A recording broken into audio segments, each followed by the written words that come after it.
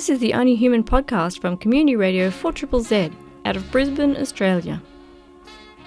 Stephen Kerridge speaking with Cassie Much with Guide Dogs Community Engagement Team about Guide Dogs Queensland and about Porcos. How are you, Cassie?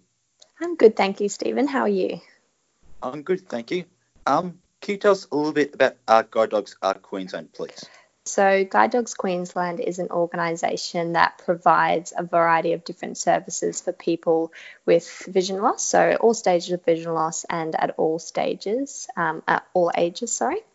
So some of these services include orientation and mobility training, occupational therapy, counselling, and of course guide dog training as well. Can you tell us a little bit more about the orientation and mobility training, please? Yeah, sure. So orientation and mobility training is about learning how to navigate your environment independently. So learning how to use a long cane and learning travel routes. So maybe someone wants to learn how to get to and from work, go on public transport, or just be able to get around their community safely and independently. How does orientation and mobility training help blind and vision and impaired people get around? So it provides different skills that enable people to be aware of their environment. So using different markers and stuff to understand where they are and how to get to and from their location. So they learn their path. So if they're going to and from work, they'll know which bus to catch, they'll know sort of which path to take and everything like that. So they'll come on site with our instructors and our instructors will help them to learn those skills. And how long does the orientation and mobility training go for? So there's a couple of different options. Our instructors might go out to someone's home and spend a few days with them on and off over a period of a few weeks, or they might come on site for residential training and they'll spend time here learning skills on site at Guide Dogs Queensland. So there's beginner orientation and mobility training, and then there's also advanced courses as well. And what is the difference between beginner and advanced? So a beginner might never have used a long cane or anything like that, might just be starting out. They may have their vision might have changed recently or something like that. So very basic skills, learning how to get around to and from places, whereas an advanced training might be learning a new travel route. So might be traveling a little bit further, somewhere a little bit busier or a little bit more complicated. And can you tell us a little bit more about the counselling services that you provide, please? Yeah, of course. So obviously with vision loss, it's not just a physical thing. People also go through some emotional and mental changes as well. And our counsellor is available to help people process this and just make sure they're in a positive headspace and are able to reflect and understand where they're at and talk through any challenges they might be going through as well. And what is a puppy raiser?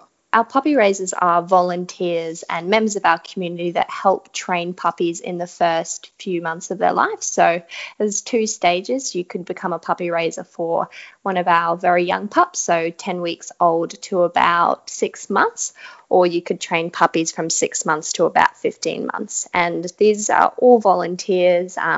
They come on site to do training classes with the puppies, and then they take the puppies home with them and teach them the basic skills and obedience and help socialise them, really set them up for their future formal training for guide dogs.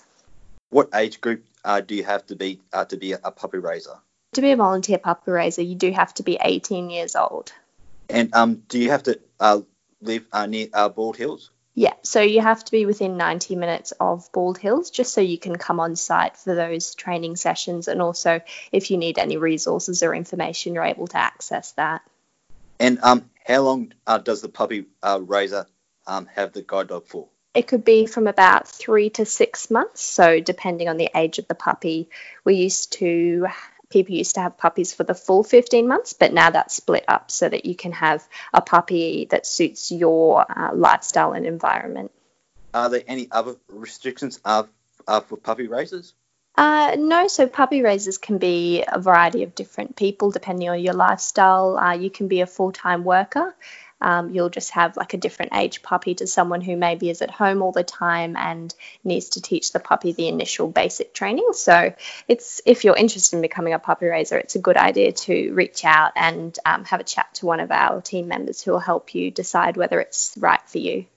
And what happens to the guide dog after the puppy raiser hands it back? The puppies come on site and they undergo a variety of different assessments, and if they get through those, they embark on their formal training. So they're on site with our guide dog mobility instructors, learning how to navigate and become a guide dog, basically. So more specific skills to build on the basic skills they learned with their puppy raisers.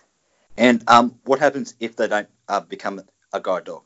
Yeah, so becoming a guide dog, obviously the puppy has to be perfect and has to be able to have those really developed skills. So some dogs don't meet this, but they might go on to work as a therapy dog, or they might be rehomed with a loving family. What is a therapy dog? Yeah, so a therapy dog could be for someone who just needs support, whether it's emotional or mental support. We've placed a couple of therapy dogs in schools just to assist with people who could do with the positive support of an animal. Can you tell us about Porgus, please? Yeah, so Porgus is run by Guide Dogs Australia, so it's a national campaign. It's a challenge that encourages people to walk their dog for 30 minutes of every day of August to raise money for guide dogs. So it's a really lovely way to get active, get involved in your community and raise money for guide dogs. How can people participate in Porgus? Yeah, so to sign up to Porgus, you just visit www.porgus.com.au, so PAWGUST, to register, and then from there you just share your fundraising page with friends and family and they can help support you. When does Porgus start and finish? Yep, so Porgus starts on the 1st of August and ends on the last day of August. Do you have to have a dog to participate in Porgus? No, not at all. So it's completely open to anyone to join up. Just walk 30 minutes every day. So you could do that by yourself or with friends or families or even colleagues. It's just a great opportunity to get active. And if you have a dog, that's just an extra bonus. And where can people go to find out more information about Guide Dogs Queensland and about Porgus as well?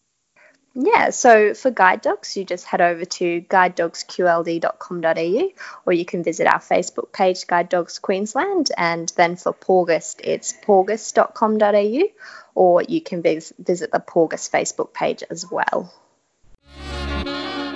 You are listening to the Only Human podcast.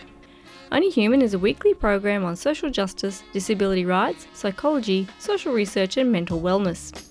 You can listen in Brisbane on 4ZZZ 102.1 FM and Z Digital on DAB Plus radios. Love community media? You can support 4ZZZ by subscribing or making a donation at 4ZZZFM.org.au.